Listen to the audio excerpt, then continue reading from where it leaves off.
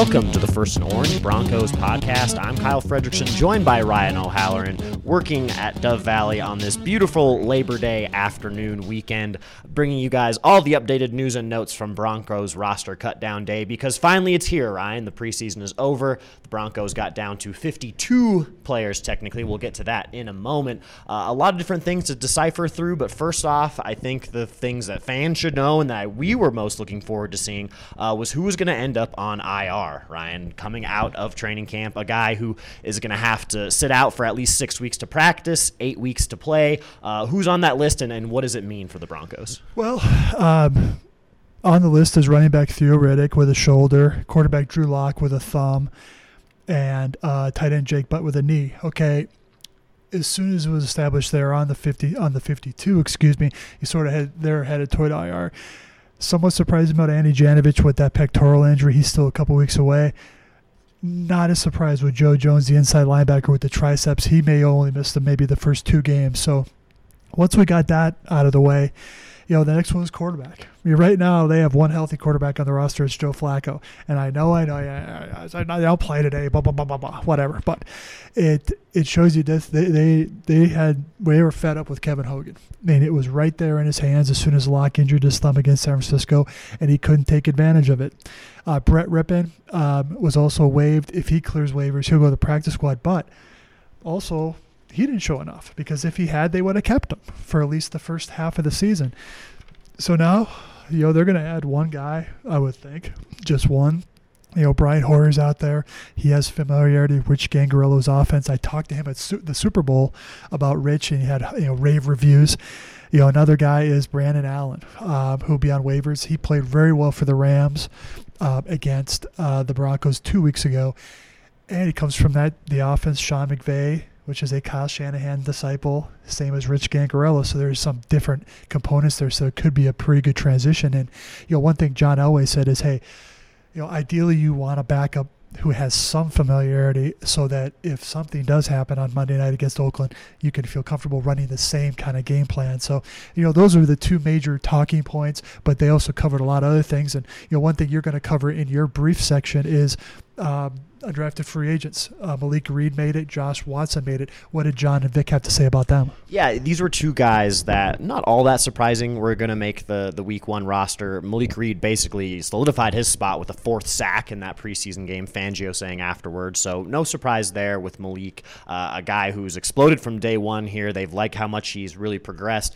The fact that Von Miller's already nicknamed him the Dream Killer says something about kind of his place in the locker room already. But the guy who's a little more interesting to me is Josh Watson. I don't think he gets this opportunity whatsoever if the Broncos don't have those inside linebacker issues injury-wise, right? Throughout training camp. Davis, Jones, and Jules. Deneen. Yeah, I mean, Deneen, all those guys. So all of a sudden, Josh Watson's getting first-team reps in some of these practices and going with the first team in preseason games as a guy who was a very solid defender at Colorado State, but played from behind constantly, was constantly racking up kind of meaningless tackles. So the fact that, he's able to mentally be ready to play that position, maybe we think in reserve situations, is a big sign of his improvement. But overall, a special teams guy most likely with Watson, right? Yeah, if he makes it through the weekend, right?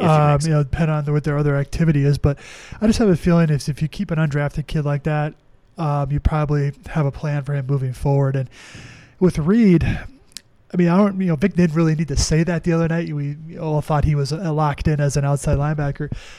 He's shown enough stuff against backups where if I'm Vic this week getting ready for Oakland, I found a package of plays for Malik Reed to be a situational pass rusher.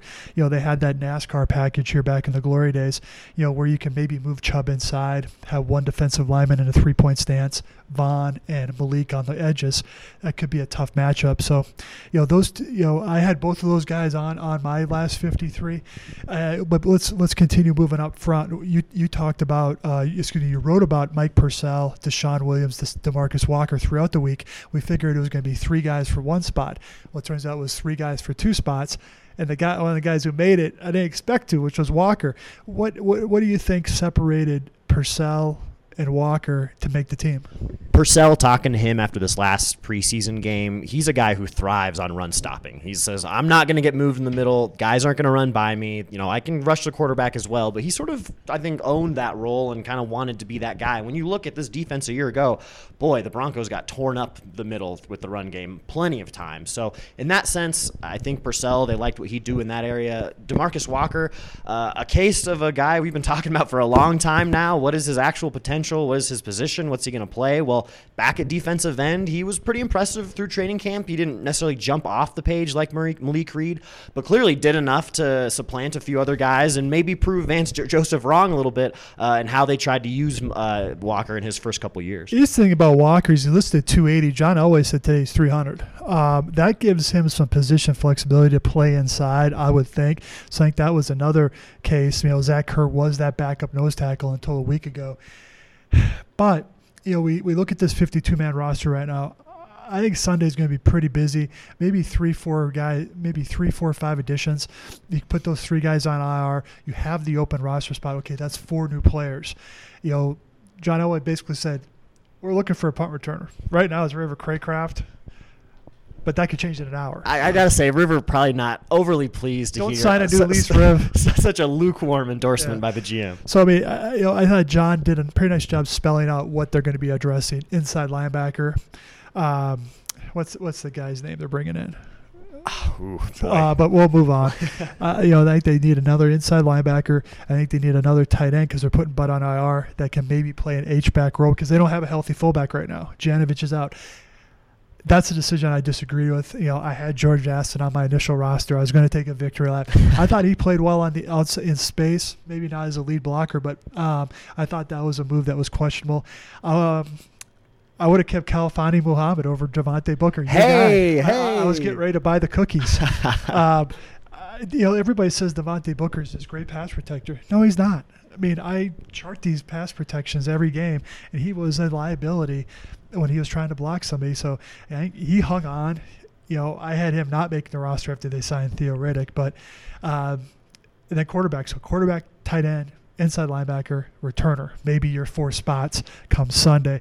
I got 43 out of 52 right. Hey, what is that percentage-wise? What did you get in the class? I didn't do my math. I was hoping for like 47. I didn't have Craycraft. I didn't have Jake Brendel. I didn't have DeMarcus Walker or Mike Purcell. Okay. And then Duke Dawson, he got traded at the end. But, throw it back to you. You've talked to a lot of these bubble guys over the last couple of weeks. And, Is Reed the one that pops out? I don't even think he was on the bubble, but in terms of guys that were unknowns going into camp, do you think he's the one that can really make an impact right away? Yeah, I think so, of the available options, because when you look at some of the other guys who you could put in that category, Muhammad would have had to be in there just based on some of the big runs that he had. There hadn't been really a lot of standout, breakout performances. So, yeah, in terms of just overall surprises, Trey Marshall earning that last safety spot was something that I know you predicted, but maybe a lot of other people didn't see with what Sewer Cravens had done and maybe what they thought he could be in this defense. So that was another guy to me that was a bit of a surprise. Sewer Cravens could have had 3 interceptions on Thursday. I chose Trey Marshall in part,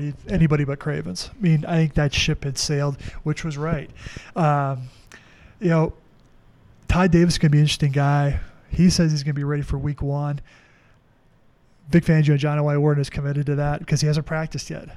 If he's not ready for full-time duty, that means Alexander Johnson probably instead of maybe Justin Hollins, another rookie, playing in nickel. So, I think I think they have a lot of positions where they could feel good about, but the depth issues which were exposed throughout the preseason games, I think this is going to be a constant churn over the next couple months because they have nothing to lose. These guys are minimum salary guys. Bring them in for a couple weeks. You don't think they're going to progress, move on, hire the next guy, and see if you can maybe find the bullseye on one of these projects. So, the rotations will start crystallizing in this first game. The inactives, there's going to be, Janovich is going to be inactive. Joe Jones is going to be inactive. So that's 2 of the 7 already. So you can, maybe Trey Marshall, but. I think one thing to watch moving forward is, okay, Vic was very critical of the special teams throughout the preseason. Who's going to be some of these core guys? And is it a Duke Dawson, who just got here and runs fast. So I think they established this 52-man roster, but I think they still have a lot of work to do over the next week. Let's wrap it on this, Ryan. We started with the guys on IR and Drew Lock, so let's just talk Lock really quickly. What does this mean for his progression? It's not a good thing, obviously. Like I mentioned before, at least 6 weeks out of practice and then 8 weeks for games. John Elway said he sat Lock down and said straight up, this is not a year off for you. This is not a chance for you to sit back and get healthy. Being injured does not mean being off. Yeah. So in that sense, we'll see how Lock progresses. The fact that he can't use that throwing hand of all the injuries that he could have sustained, got to be one of the worst ones, I think. Just what do you make of what's ahead for him and what's realistic about maybe when we see Lock play? Well, it helps that they don't have to designate him to return just yet. If they get to the 6 week mark and they have to put another guy on there, he may be out for the year. But this doesn't eliminate him from playing if this team falls out of contention late in the season. But the challenge for him is going to be to stay engaged. This is not a redshirt year in terms of you get to practice, you get to condition, you get to do everything but play. He's not allowed to practice even if he's cleared in 4 weeks. So this is going to be a challenge for him because a lot of these I'd say most every quarterback gets better by doing, running the plays in practice and doing the walkthroughs. He's got to take a step back in that regard. So, even if he was healthy, I don't think he would have started a game until, mid-December if this team was out of contention. I think that still is on the table, but his rehab has to go by the book or else they may say, hey, we need that second designation for another player. You're shut down for the year. Gotcha. And on that note, we will let you guys go. The regular season fast approaching. We've got Monday Night Football. It matters. It's in Oakland. We get to see Super Joe Flacco for the first time really air it out. Should be a great time. We appreciate you guys listening to the First and Orange podcast. We'll be giving you nonstop coverage of the Broncos leading up to kickoff. So be sure to subscribe to thedenverpost.com for all of our digital content and also get the print newspaper delivered to your front door. And we will see you next time.